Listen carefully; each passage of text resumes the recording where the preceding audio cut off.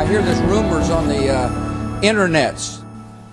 Greetings from Bratislava, Magdeburg, Vilnius, Tallinn, and Strasbourg this time. I'm David. And I'm Mark, and you're listening to the Check Your Facts podcast. A little podcast about digital journalism with digital journalists as guests, made by us, two digital journalists from Slovakia and Germany. And as you probably heard, we are in 5 different cities today, and we're happy to say to you why. But first of all, I want to know, how are you, David? How are you doing? Thanks, I'm fine, but you had big news today, a big announcement, so please share. You know it for some time now, but I had to wait. Yeah, I have a new job, and I'm moving to Berlin, and I'm going to build as editor responsible in a new platforms team, which will be a huge opportunity and chance to develop myself. I'm really happy. Sounds really responsible. Sounds responsible, yes. By the sounds of it. Okay, so congrats. I'm really looking forward to what you will learn in Berlin. Yes, of course, and it's much closer because the airports from Bratislava and Berlin are super connected. So maybe we can meet more often.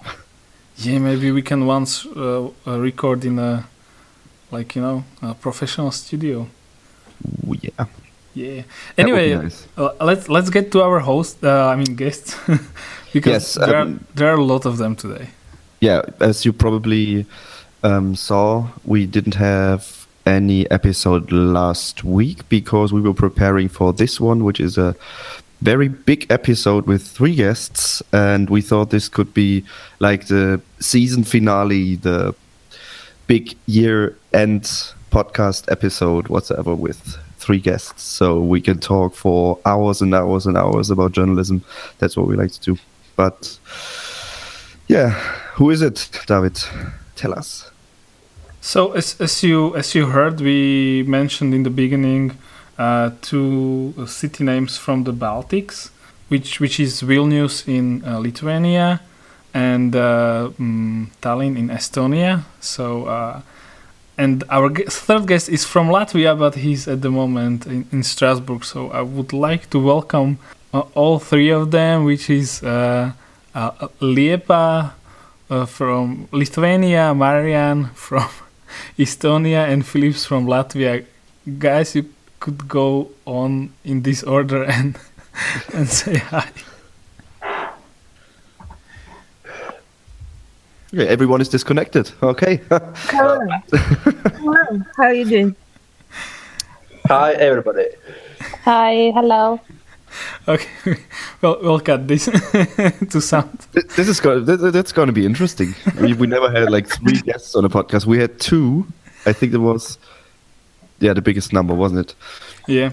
So we except Mark, we all know each other from UX exchange. We met on 2 years ago, and so we decided to make a get together and talk about the media in Baltics. But before we get into this topic and talk about what's going on in those 3 countries, I would like to maybe invite everyone to speak about themselves. But how did you get to journalism, and what are you doing at the moment? So maybe Marian, do you want to start? Sure, yeah. Hi from Tallinn, Estonia. So I work for the main investigative newspaper that comes out once a week. It's called Eesti Ekspress. And I've been there for 2 years. Before that, I worked for the biggest daily, Postimees. But how did I get into journalism? It's been... since 16, I think, since I've been in journalism on and off. But I mean, I've been working for so many different outlets and mediums that if I'm going to list them all now, it's going to take forever. So I'll just say that journalism for me is everything. This is my passion, absolutely. And And most of my career I did in Estonia, but I also worked for and freelanced for different English language outlets. So yeah. And did you were born and thought like, oh, I want to be a journalist? So was it like a childhood dream? No, that happened around when I was around 16, when I wrote my first article for the school paper, and that was it. Like, I was done. Wow. Okay, so you were and hooked. Since then, completely. Since then, I only applied to study journalism in the uni. So if I hadn't gotten in, I wouldn't have studied anything else. Like, it was just this or nothing. Nice. Okay, great to have you on. Lirpa, do you want to go next? Yeah, why not? So I'm working as a journalist for almost 11 years now. I started at school the same as Marian, and I was dreaming about becoming a journalist from my very, very young age. I mean, starting from 6. Because my mother was a journalist and my daddy's uncle was a journalist, a secret journalist, I would say, because he was put in exile and sent to Siberia in 1980 because of the illegal media at that time. So somehow journalism is in my genes, you know. Wow. I didn't know that, actually. Yeah, that's the story of my family, yeah. So. And where are you working at the moment? So now I'm working in the second largest online media outlet in Lithuania called 15 Minutes, and our owners are from Estonia. So Marian knows them. We own you. Yeah, we. Well, Estonians owns the biggest media channels in Lithuania. That goes to our topic too, I think, today. Okay, maybe we can address it a little bit later. Why is it called 15 Minutes? It's just a name. I don't know, because the media channel was started as a newspaper for free, which you could read in 15 minutes. That was the point, I think. But now the newspaper is closed, and we are only living online. Okay, but that sounds interesting to be called 15 Minutes. Okay, thank you and welcome as well. And we have finally Philips, who's in Strasbourg. Hello, everyone from Strasbourg. It happened with me also when I was 16, as it happened with Marian. And it started in regional newspaper. So I was in high school and I tried to write something about local cultural events or sports, or whatever they gave to me to write. So at start I thought that I will write only and just about sports. That was the only thing. But years passed somehow, and now I am into politics. So and I never wrote about the sports somehow. So I'm working for Delfi. It's the biggest Baltic online news media. It's biggest in Latvia, Lithuania, and Estonia. And I'm working there for 5 years right now, I think. And, mostly writing about politics, but main focus EU politics. And okay, and you're working for Delfi, right? Yeah, I'm working for Delfi. I'm a journalist there. And is 16 years old like a common age in Baltics to get into media? Because sounds like life starts when you're 16 in the Baltics. It just happens when you're 16, so I don't know. It's not a myth. It's a real thing. Is there something in the water, or what's it? Some special. I don't know. I mean, I was remembering when I was 16 what I wanted to do, and it was basically just like play on the computer and maybe. I don't know. At the time, I wanted to be a doctor, actually. How did you get to journalism? True story. Well, I was fired from the uni. Okay. So, that's actually how I ended up in journalism. I started to I studied medicine first, and was the best choice. Anyway, let's try to dive into the topic of the Baltics media.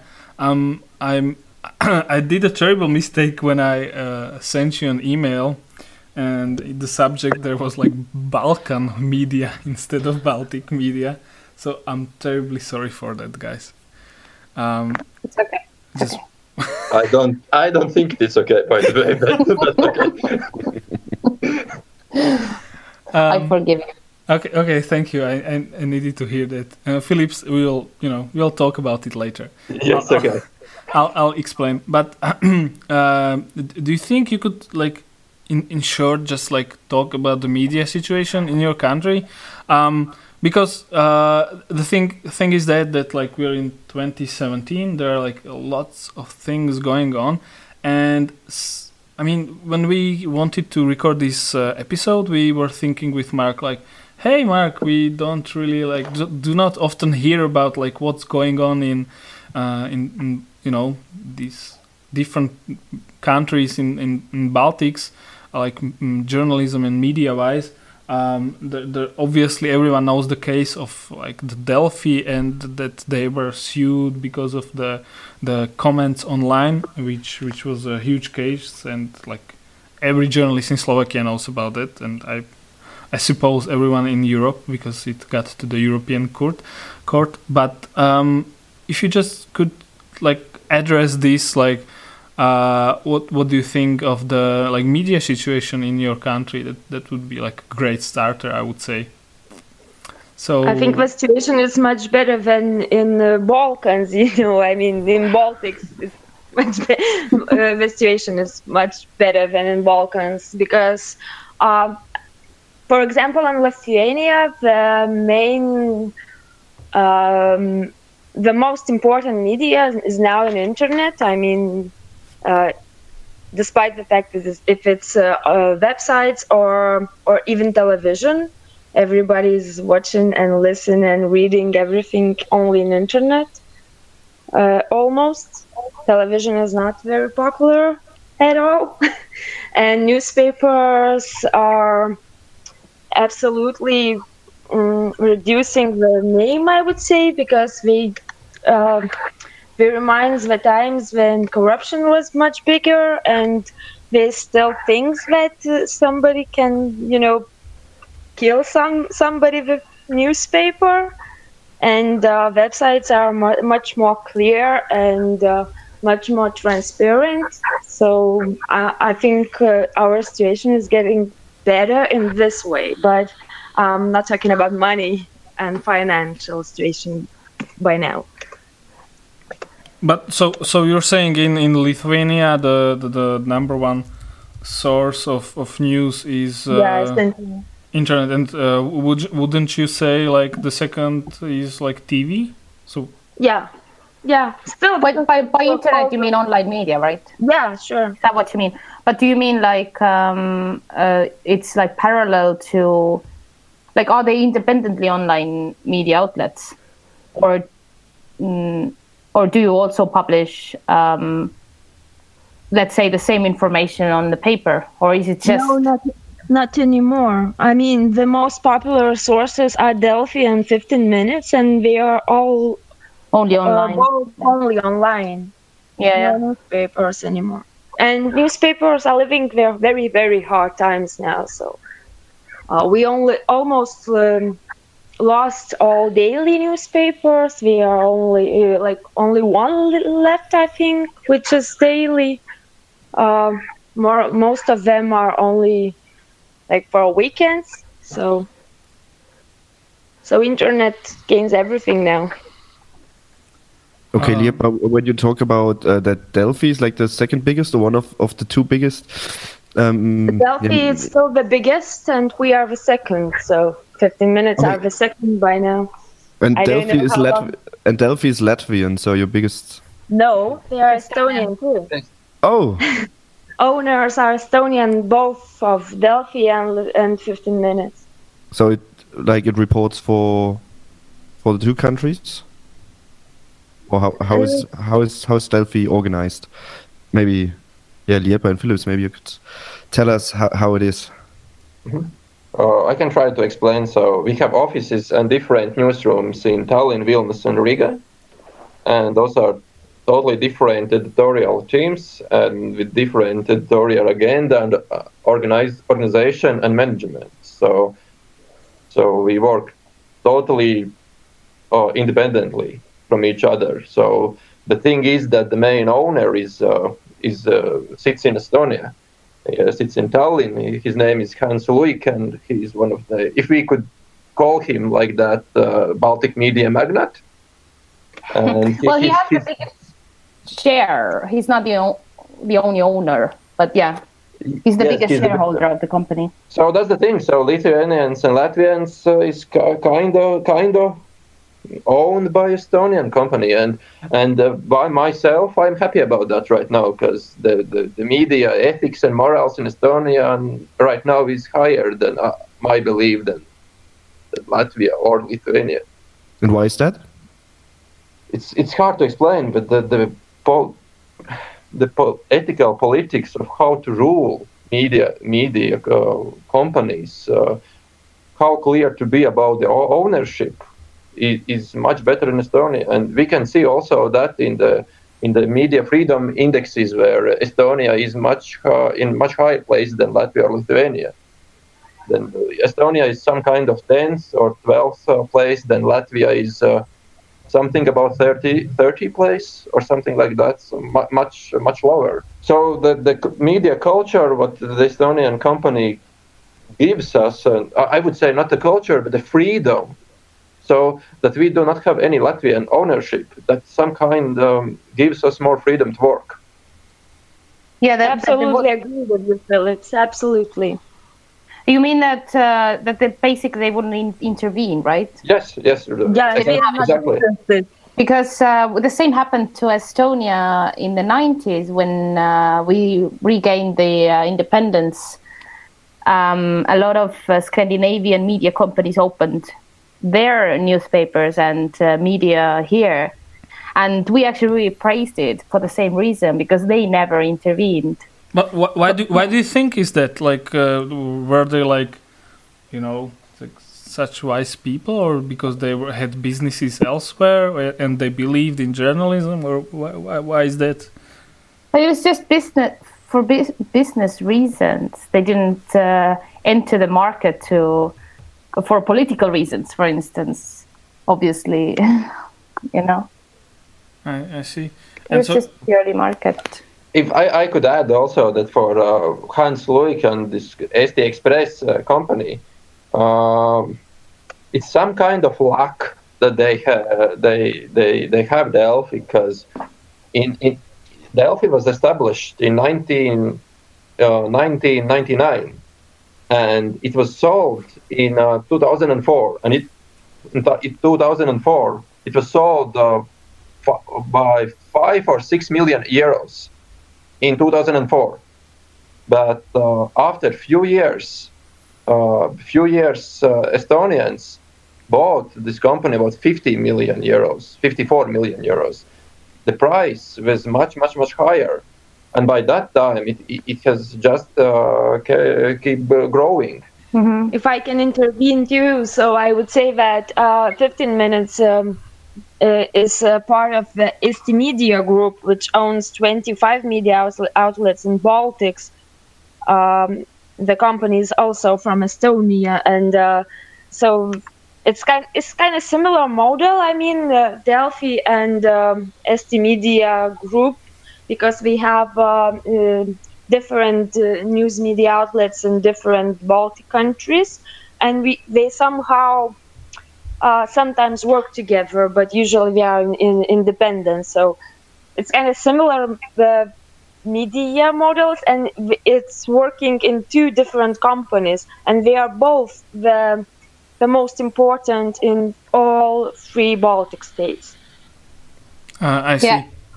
And at the same time, I can give you what's happening in Estonia with these companies.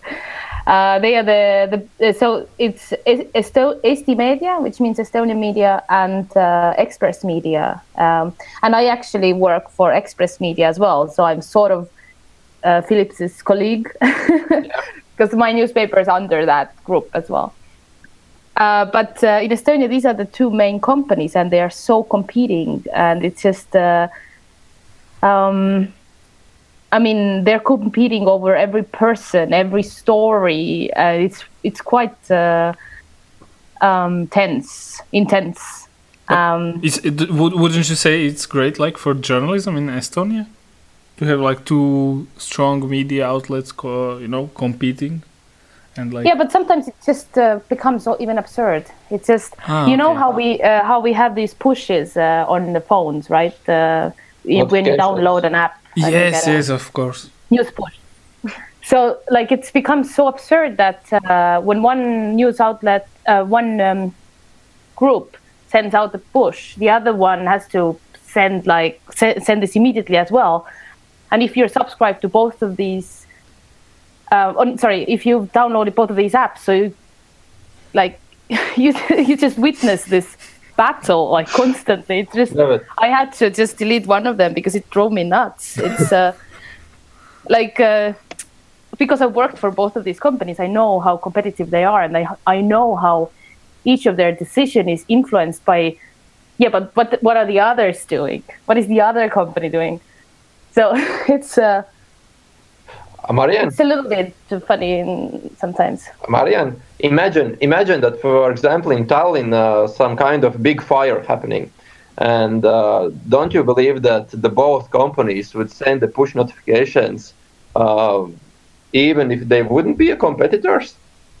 No, yeah, of course, but sometimes it's just like even the words are the same, and I wouldn't say that if I wouldn't. Have been inside and seen this from the inside, and all my friends are journalists, so I know how this works. I know how if one company sends out push, the other one would be but we have to do the same, so quickly let's you never want to drag behind. And the difference between these companies, if you look at the statistics, it's like so small, so they really compete who's get to be the number one. Well, it's a little bit better now in Latvia in this sense, from Delphi perspective, of course, if I'm speaking, because we are now kind of very confidential about our first place, so confident about our first place. So the second place, the rival company, is some kind of more than 10% far from us. So this is not the case for us. So if they are sending the push about that, I don't know, whatever, Kim Kardashian, some kind of new surgery, we don't care. So of course they are not doing that. I'm exaggerating, but we do not have to follow them. And I believe that they are not following us also. But I can't reply to that. And I will advocate 15 minutes in this way. Yeah, I have to, guys, you're both from Delphi.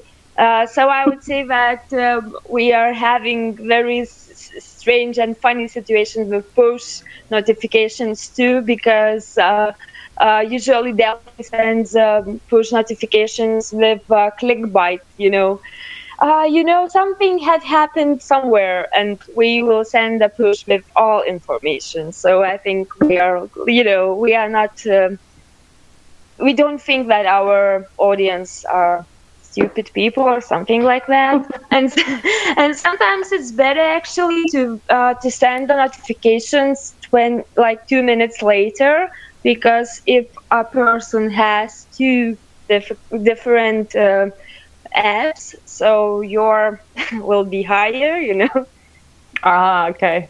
Yeah. You thought about this. Yeah, sure. Are smartphone mobile apps big?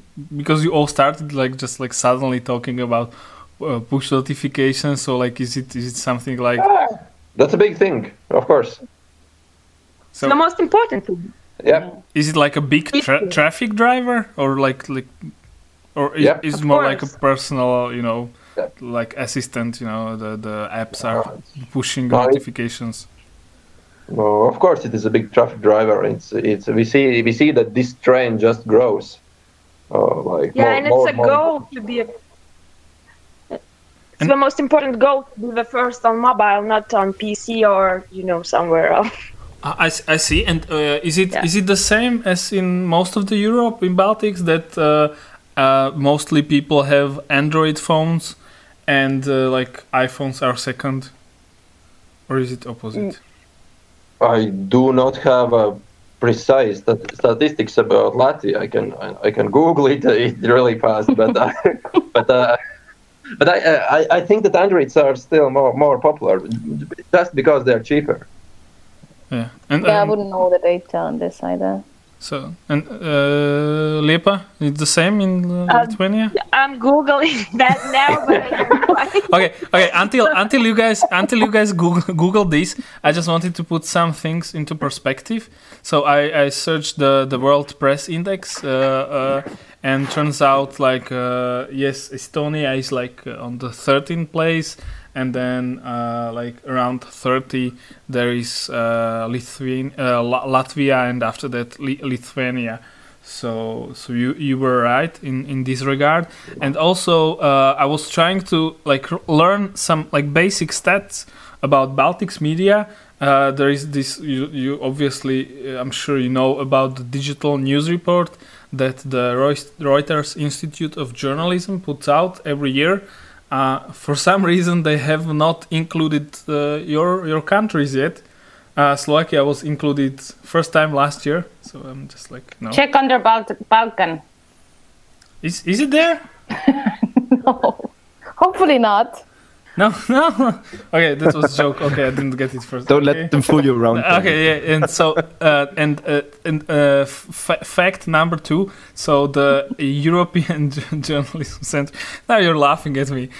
So the EJC has something called a media landscapes, where they have mapped all the media landscapes all around Europe and the West world so far.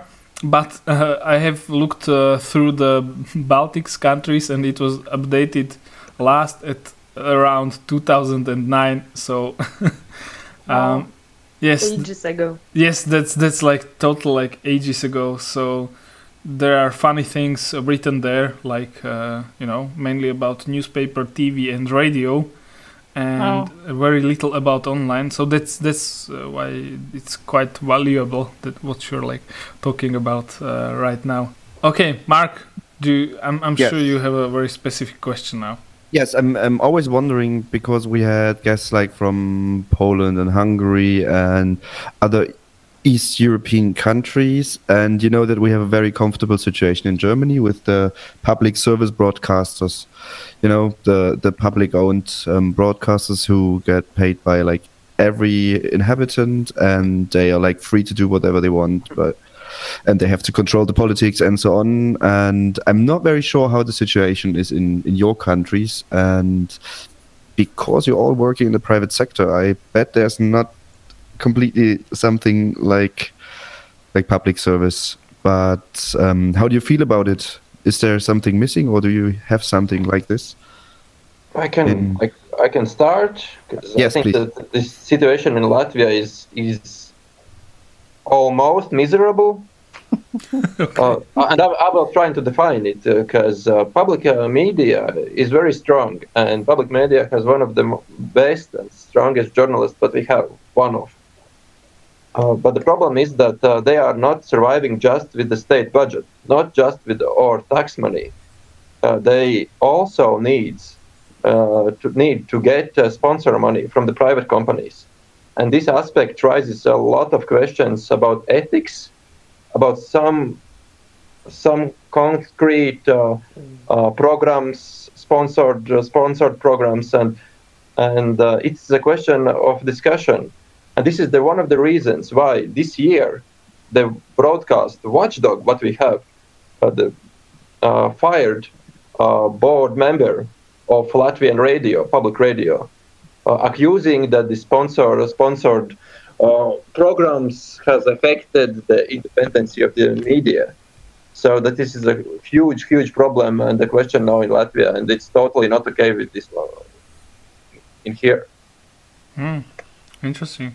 How about Lithuania? Oh, we have a huge scandal now because politicians are trying to get all informations about public television's pay slips, I would say, for all the journalists who are just producing stuff for television. I mean, for public television. And like public television answered that it's kind of commercial thing and kind of secret, so we cannot give you all information. However, they are gaining money from the state, so I don't know if it's really true. And it's a huge scandal because now, today exactly, the leader of the main party, leading party now, asked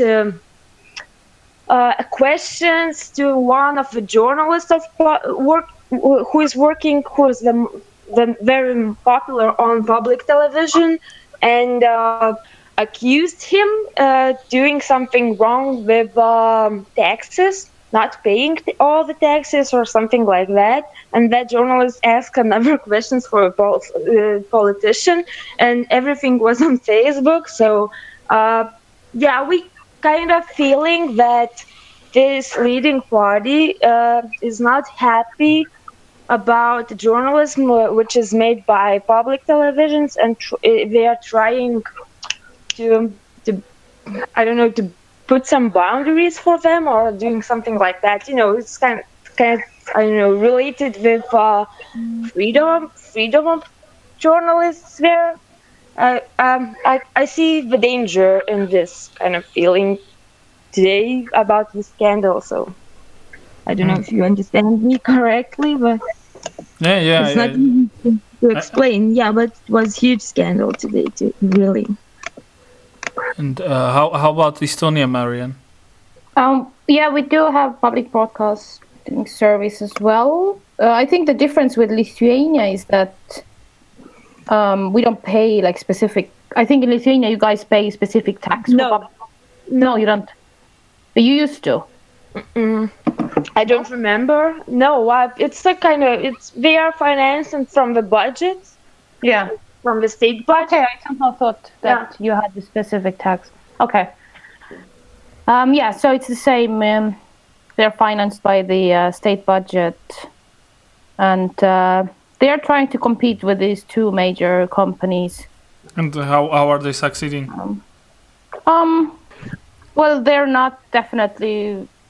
Their online site is definitely not the top read site, but they have a lot of availabilities, and it makes it, in my view, this is very personal, but I think it makes it very unfair to the private sector, because they have all these journalists, they have the radio, the TV, and all these resources that they can just use, and they often promote their content. For instance, on public broadcasting TV channel, they would promote even, like, I would call it advertise, that you should all go to online news sites and read the news there. And so yeah, it's so the private companies have to compete with that, right?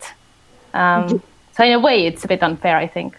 So do we share information with the private sector? Because if taxpayers somehow are paying for this public television, so information is kind of, should be available for all of us, to get the article if you wanted to republish it. Yeah. There's this agreement.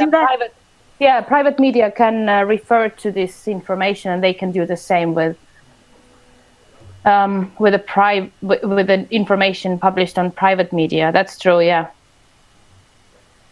But they're still competitive. They're still like this third competing entity next to the private companies, which doesn't make much sense.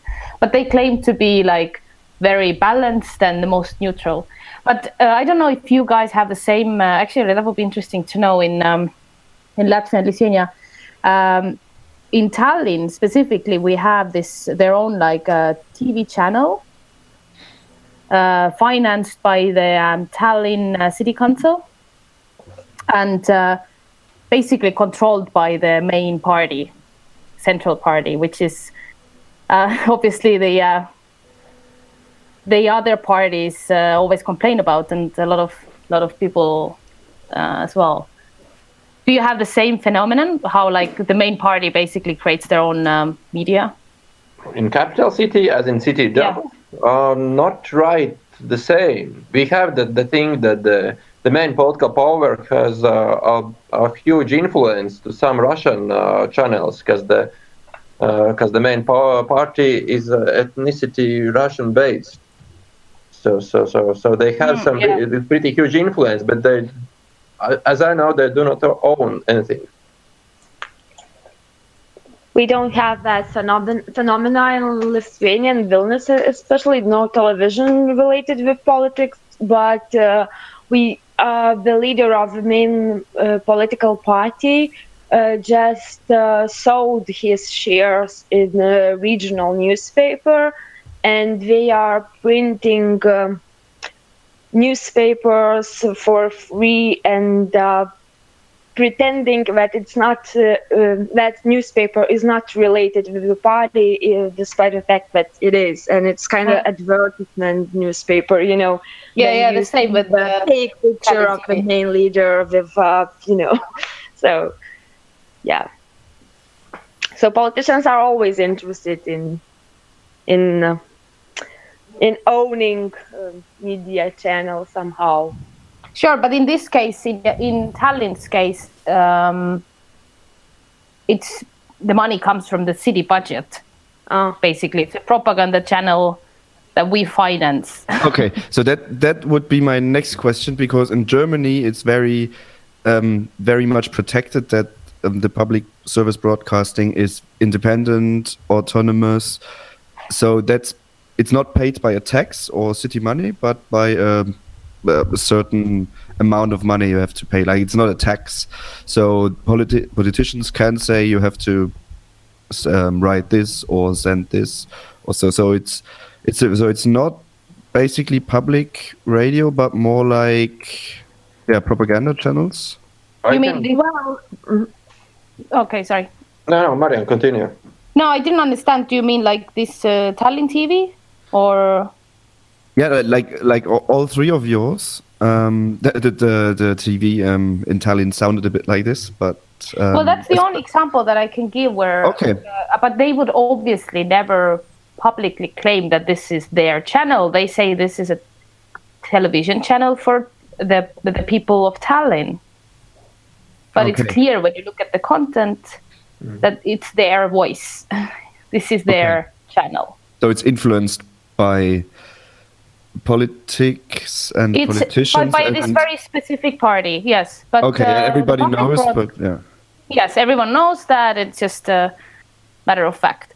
But the public broadcasting obviously is completely separated from the politics. Like, that would not definitely that would not be possible.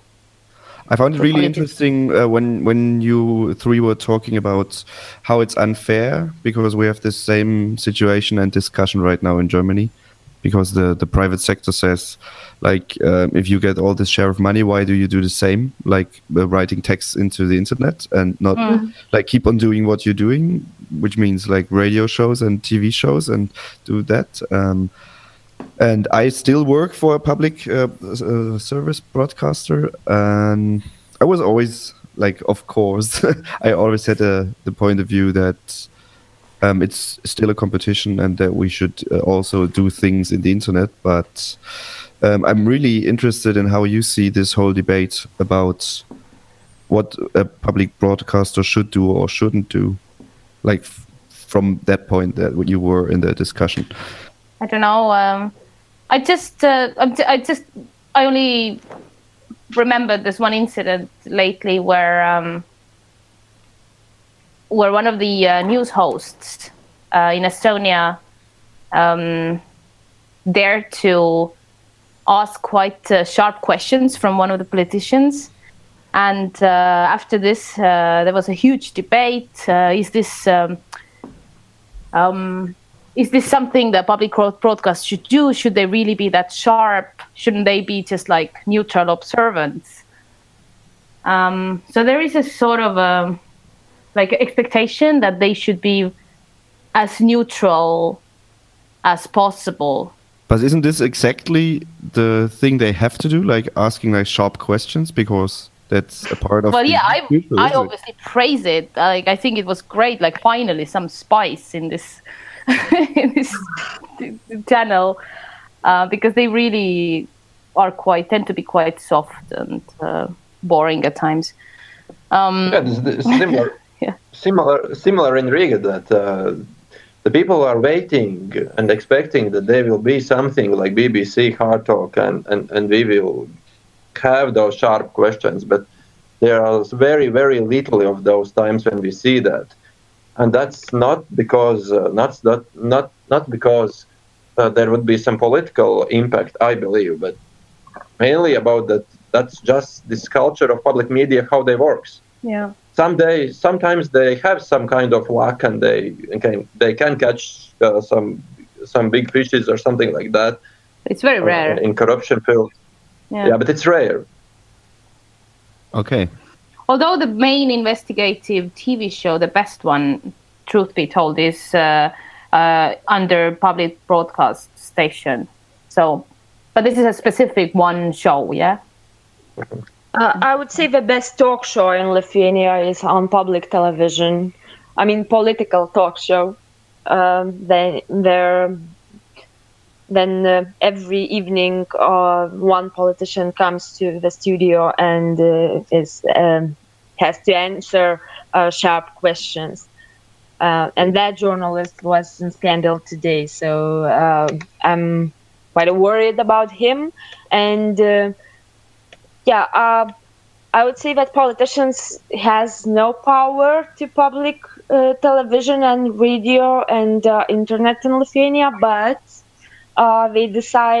they have a decision choice to how much money to spend on it, and that's it. This is a decision, So they, and we got secret correspondence from the main party members almost half year ago, and they were writing each other that we should close this program, this talk show, because we are not objective, we are not neutral to us. They are, asking too hard questions and whatever. So it's kind of, it's kind of politics now. They are somehow trying to get this public television as their own media channel. So now I would stand for public television and for public radio, just because I see that politicians are trying to close them down. Oh yeah. And I think it's only a small step away. What I would like to discuss with you, because Philip said earlier that he got the feeling that the Estonian media scene is like the freest or most independent. And as I told you, we were talking to people from Hungary and Poland. How is it with political suppression of the media landscape? How hard is it for journalists to be very critical of the government and of certain political parties or influences? How is it? Phillips, maybe you start, because you got The first thing when we are talking about the political impact, it is then we talk about newspapers, and if we are still talking about newspapers as a thing, if it is a thing still, then yes, they are under impact and influence of political interests. In Latvia we have 3 newspapers, like the national newspapers, and all 3 of them, in some angle, we can read the influence out of them. It is so like you see it immediately, and in one newspaper it's harder to find, but also from this this side, it's good that there's this public broadcaster which is independent, and then there is two Estonian companies in Latvia which are free because they are from Estonia. So, and we have one more. The third company is MTG, which is known just before a few months rebranded to All Media, if I'm right. So it is the commercial TV competitor for public broadcaster.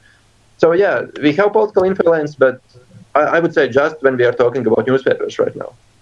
Okay, so it's not dangerous to be a journalist because in Hungary it can be. That's why. No, I mean it's far away. I know that, but you only have this nowadays. I think more in the Eastern European part. So we're just checking. How about Lithuania? Liepa? I would say that the biggest influence is for regional newspaper and regional online media outlets, like small websites, which is working mainly for this city's people. Small units in small areas. So they are usually related with local politicians. That's a huge problem, but the national media we don't have. Liepa, if I can add up one thing, you just talked about the regional newspapers. I believe maybe this is a different question, but it's in Latvia it is a different huge problem. Political influence, but the problem is that those newspapers, if we can call them like that, is owned by municipalities, and they are calling themselves as newspapers. And now we have the first president, when one Latvian private local newspaper went to the European Court, and European Court initiated case against Latvia right now. So this is a thing. So sorry, sorry, this interrupted. Marian, that's right. No, it's interesting. Go on. Yeah, so it was in Bauska, there's city Bauska in the middle of Latvia, and there in this city they have two. In this region, there are two local newspapers. One owned by municipality and one owned by private media owner. And the private owner said that, hey guys, we have advertisements in our newspaper, and you also, but you are like subsidized also mainly by municipality. And in the meantime, in this municipality newspaper, when you open the paper, you see that there mostly you can see the deputies of the council smiling, opening new factory, or speaking with children and saving dogs and cats, and they still call themselves newspaper. So at first, Latvian newspaper, the private newspaper, went to the local court. The local court said, okay, guys, you're right. The municipality, this published paper, they can't put ad anymore. That's right. You are right there. But they still can publish their papers. And the private company said, no, sorry, we do not believe that. And they went to the European Court. And the professional media sphere in Latvia, we are very, very supportive to this paper. And we also believe that it's a super huge problem in Latvia.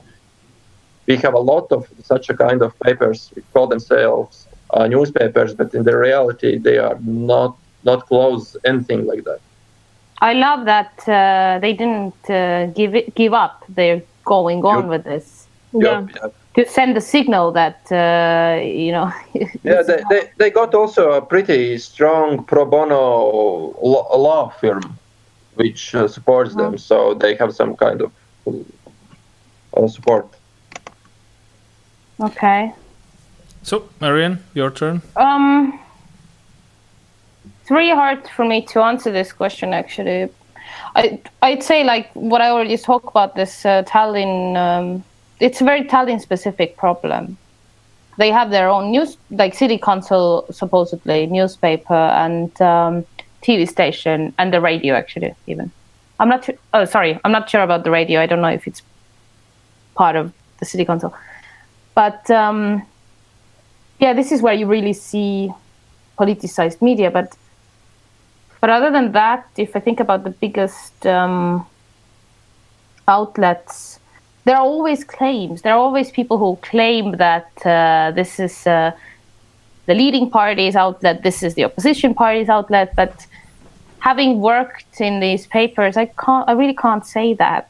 I don't think that they have this influence. It's always easy to claim, I think, but actually now recently it's much interesting for me to observe Estonian media. This is the group where Liepa works for. Because now it was bought by this media. This huge businessman, and owned by this one of the richest people in Estonia, who has different companies and, for instance, pharmacies. And so, you start to see more advertisements of his pharmacies, on his outlets, and so on. So this is actually something that we keep an eye on right now, more than this politicized media. Although I really like Philip's story about how you're handling this in Latvia. Maybe we should also do something about the city council media that just keeps being there. Pretending. They keep pretending. Yeah, and it's like you're weaponless. What can you do? I mean, I love that Latvians are not giving up on this. Great. Yeah, that's really great Latvian lesson, which we all learn. It's great. There are actually like three, I would say maybe like big topics, but I would just like give all of you like just a little bit time to just talk about it. So I don't actually, I'm not sure where this notion is coming from, but I had the sense that in Baltics there are like a strong investigative journalism, groups, kind of like that in each country. There are like little units, and there is like something called, I think when we were messaging before this podcast, one of you told me that someone started an investigative journalism like in Baltics, like a cross-border unit. So how do you see investigative journalism in your countries?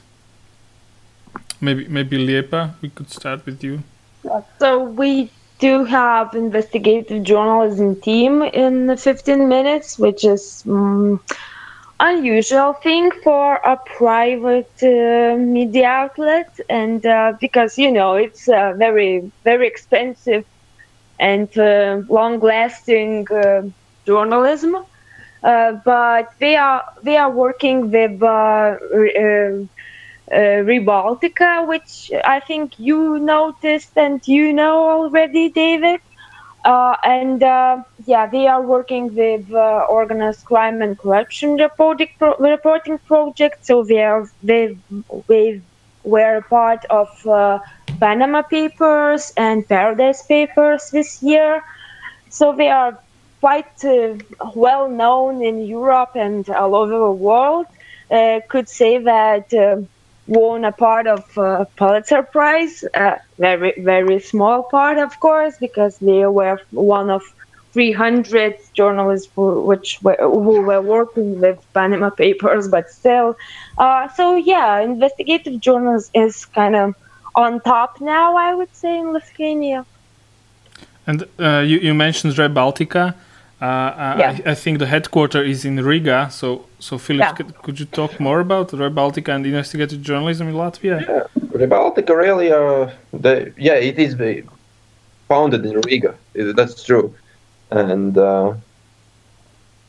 it's called Investigative Journalism Center Baltic. Yeah, that's also true, and they are doing a good job. They have done a good job, but the thing is that sometimes the reports what they have, they are really, really good features, like feature articles, really good feature articles. But it's not enough to call it investigative journalism in all times. And in the other side, sometimes the other journalists, whatever, in TV or in online, can do some really good feature, but they call feature article. But in reality, it also is more closer to investigative journalism. So it's not just black and white. The speakers, the loudspeakers, what we have about investigative journalism, yeah, that's true. That's Rebaltica, and they are working, and they have some grants, and they are cooperating with Lithuanians and Estonians. And although it's very Latvian, no? Or Latvian, Lithuanian. I don't think Estonians are very. Oh no, they're basically they're Latvian girls. They made it. But they tried to cooperate, and in some cases they had some cooperation, like pan-Baltic pieces. Yeah.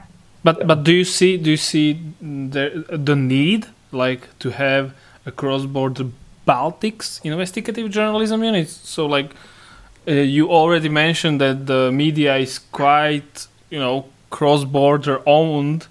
So I guess there are like more businesses cross-border owned.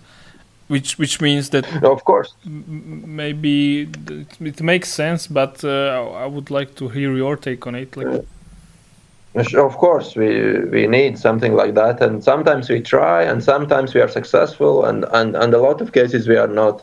The thing is that Baltic state business environment is so connected, and that means that the stories where the stories you can find is somewhere between all those three countries.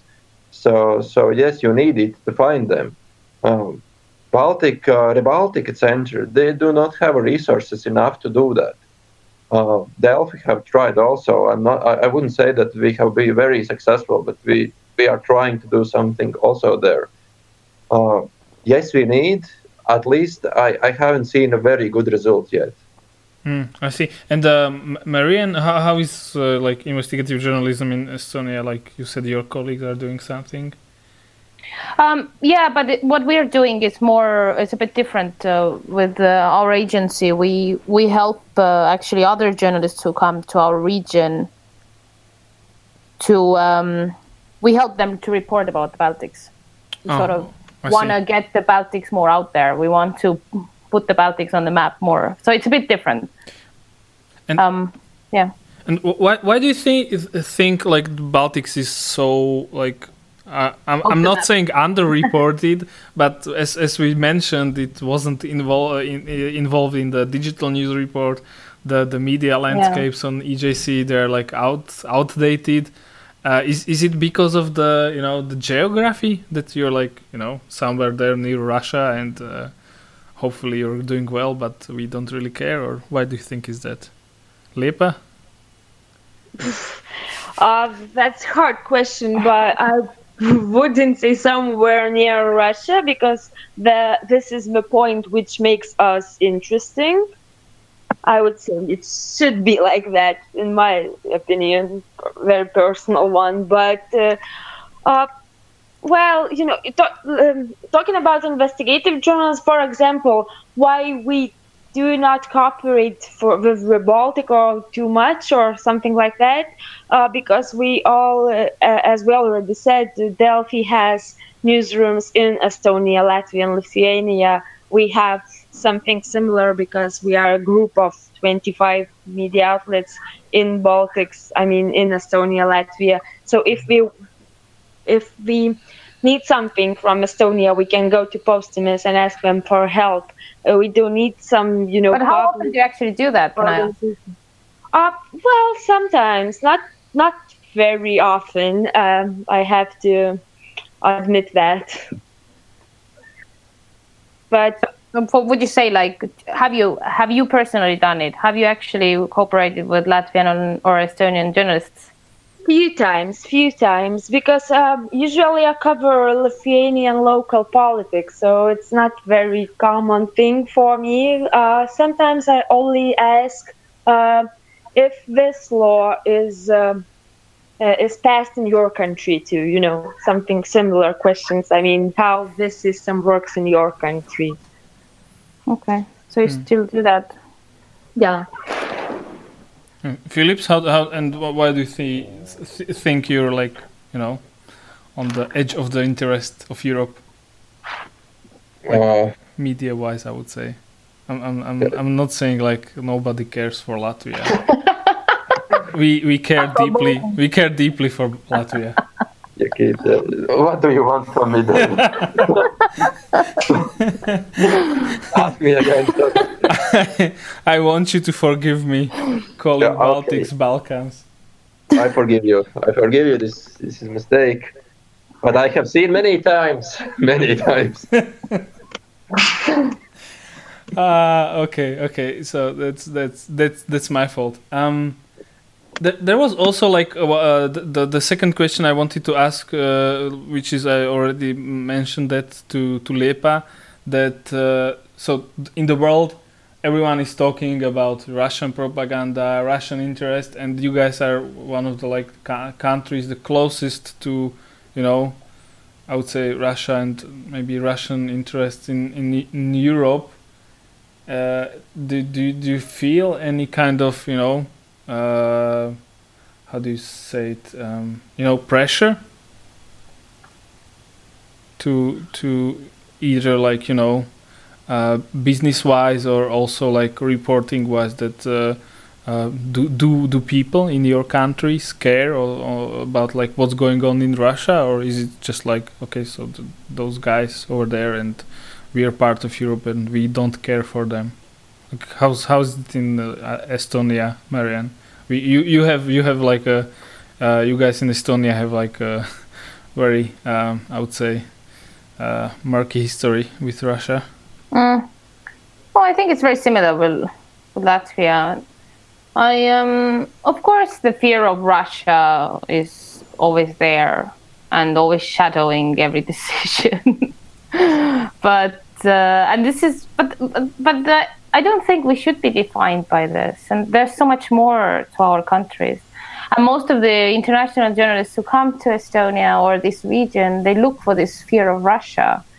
And to be honest, I think we are getting tired of this. I think the younger generations are getting tired of this. They don't relate to this anymore. They're born in free Estonia. They don't understand why do we constantly have to be dragged by this imagined fear, So I think there's a sort of a clash of generations as well there, right? It's a huge difference whether you were born during the Soviet Union or not. Yeah, I know. And do you consider yourself like one of the, you care more for Estonia as it is and like for the future and... Well, I was born in the Soviet Union. I was 6 when Estonia got independent. But I'm tired of this fear. I don't think we should live with that. I think there's so much more here. And, this actually tackles a bit into this, what you asked before, why nobody cares about our region. I think I think the Baltics are not good or historically haven't been good in marketing, right? Like we're not marketing oriented people. I don't know. I guess it's not fair to speak about Lithuanians and Latvians, but at least Estonians, it's historically it's been, work hard and then somehow finally you'll find your happiness. Yeah. But I think just recently we discovered that, no, you do need to sell your country. You need to put it on the map. Nobody's going to do this for you. So we have quite a few government-financed entities, different institutions, different entities that deal with this, promoting Estonia and creating the image and putting it on the map. And I think it's slowly changing because now we're becoming more and more this e-government, e-voting, all this e-country, right? More than only the little country that's always afraid of Russia, you know? So I think we're passing this slowly. I hope so, at least. How about yeah? If I can add, I think that story about the biggest fear of Russia in Baltics helped for all three countries, helped a lot to sell them to Europe and to the world, and to gain attention. I mean, in NATO, in European Union, because, for example, in Lithuania, politicians and people were talking about the fear of Russia for ages. I mean, for 25 years, starting from 1990. And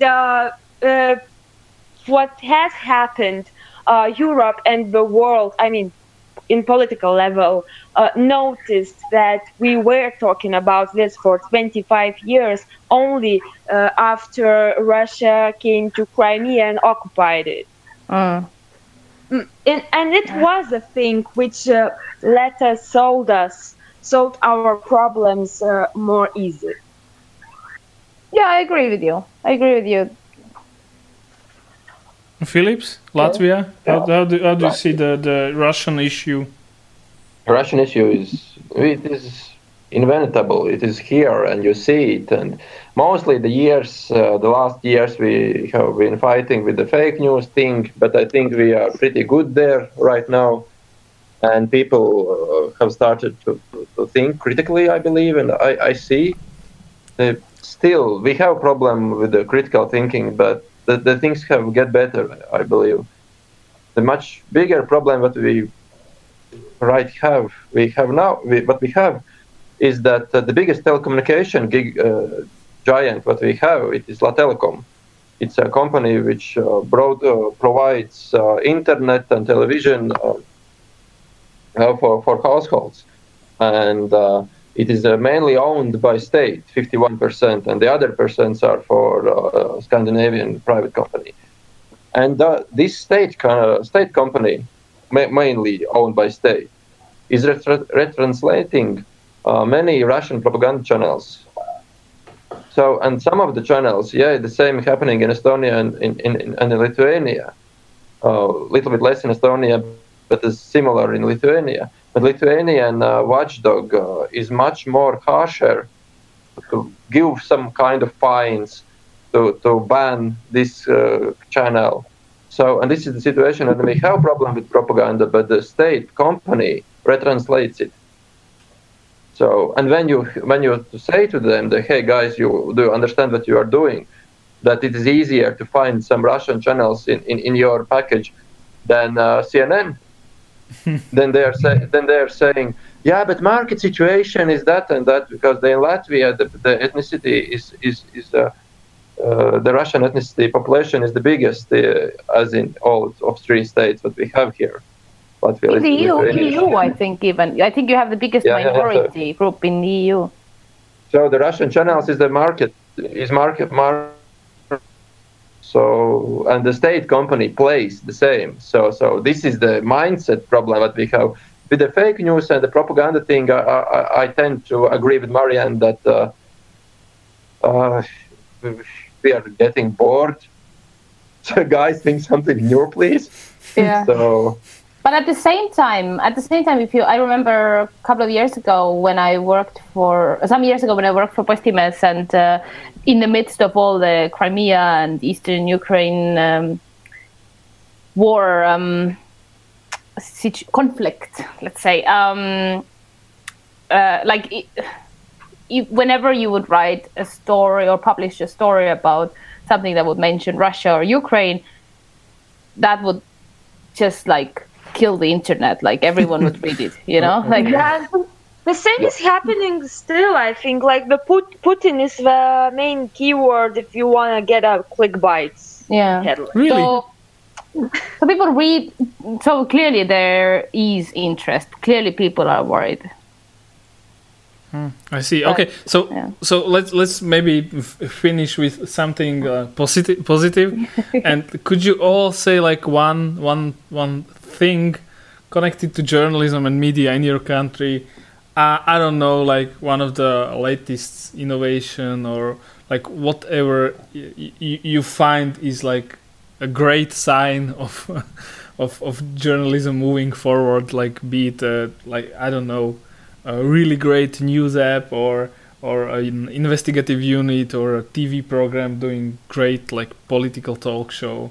So maybe we can start with Liepa, then Marian, and with Philips. I didn't have time to think, so I will talk about myself. Can I? Of course. So yeah, so a year and a half ago, I started a first fact-checking project in Lithuania, which is called Patikrinta 15 minučių, or checked by 15 minutes, and it's still the only one which is working in Lithuania. So where we are fact-checking claims made by politicians. Our competitors are working only with propaganda things, so they are reconstructing propaganda stories, and we are working only with claims made by politicians. Another thing, we started a government promise tracker, and because we got a new government last year, and in January we started a fact-checking project, and we are checking if they are keeping their promises or not.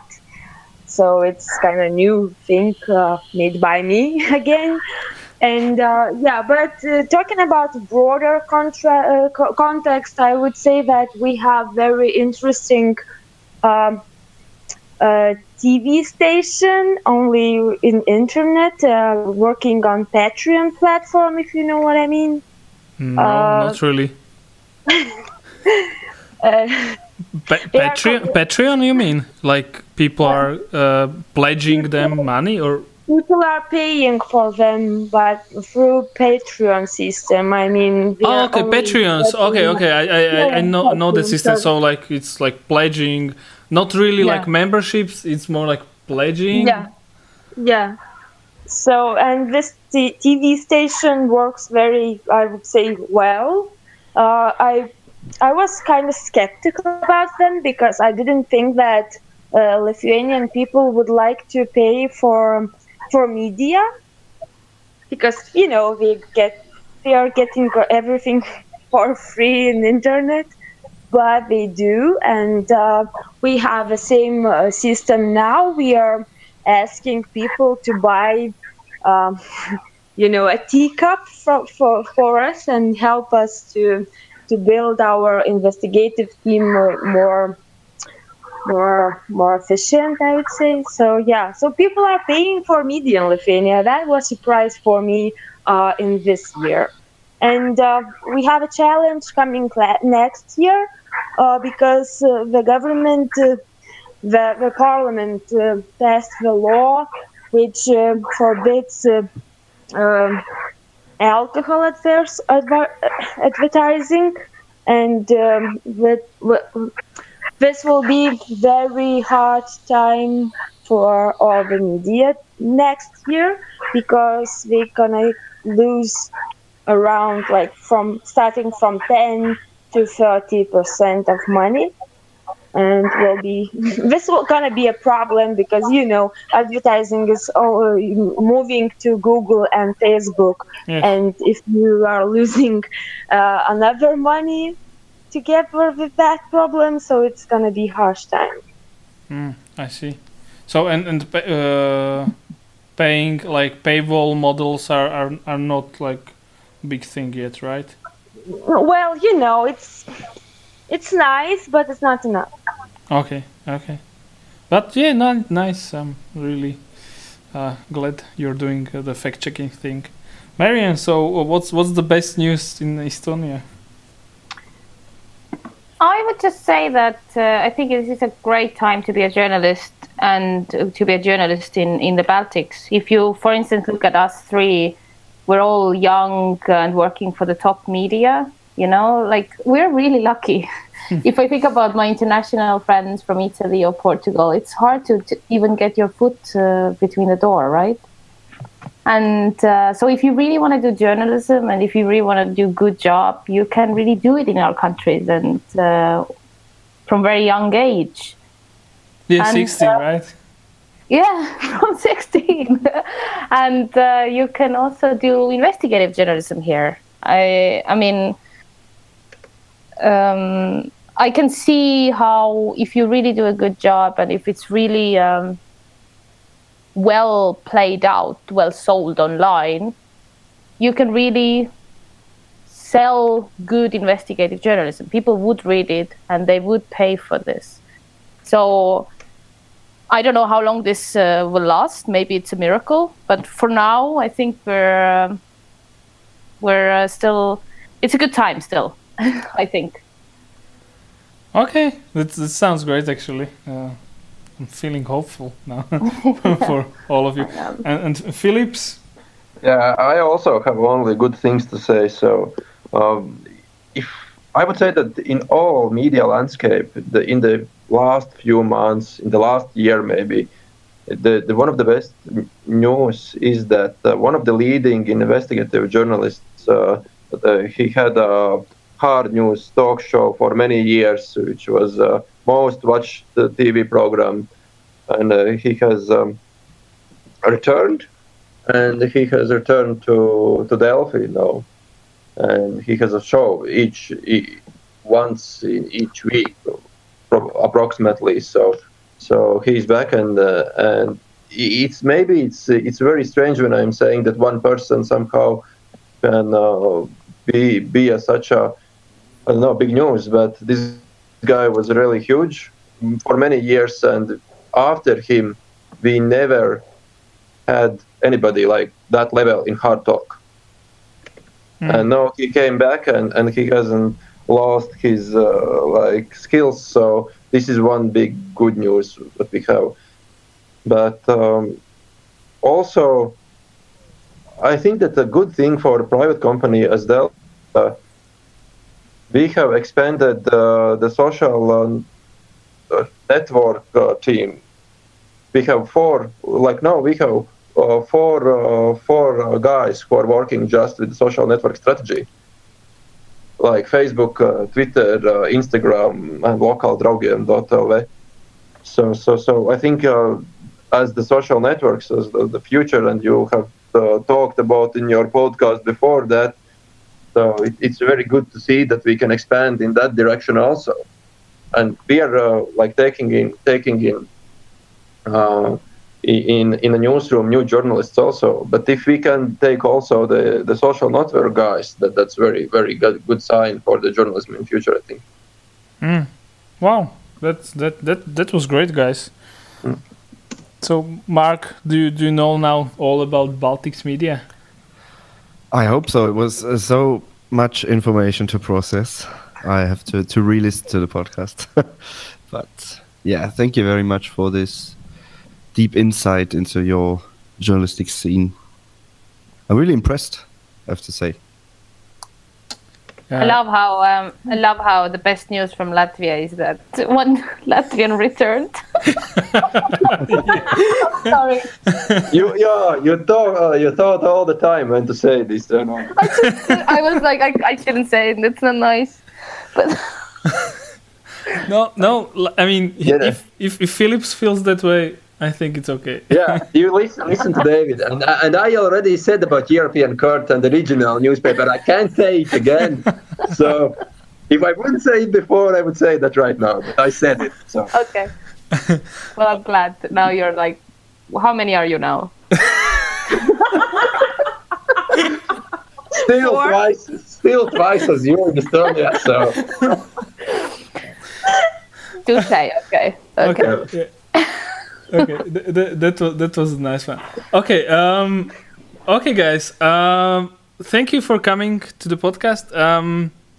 It's been great, and hopefully we can have you back in the future, maybe one by one, and talk about something more specific, but we wanted to do this like a general talk about Baltics media, and I think it was great also for the listeners who, if they listened until this and are not subscribed yet to the podcast, you can do so. We're on Apple Podcasts, all the feeds where you could find us, like TuneIn, Stitcher. I don't know.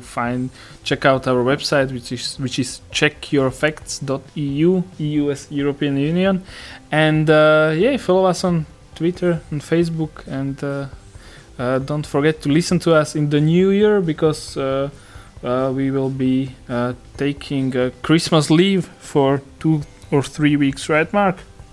Yes. And I saw a sweater, and I think you would like it. It said like the famous lines from Mariah Carey's Christmas song, and it said, "All I want for Christmas is EU," like European Union, with the stars around it. And I thought you could like that. And, I have to get it. I have to get it now. No, I really have to get it. Okay, guys. Thank you, and thanks for listeners to stuck with us until now. Before you open your presents, please always check your facts. Please do it, and we see each other on the other side in 2018, and we will have some very nice guests. I promise. Okay, bye guys, and thank you. Thank you very much. Thanks. Bye. Bye-bye. Bye. Bye. Bye.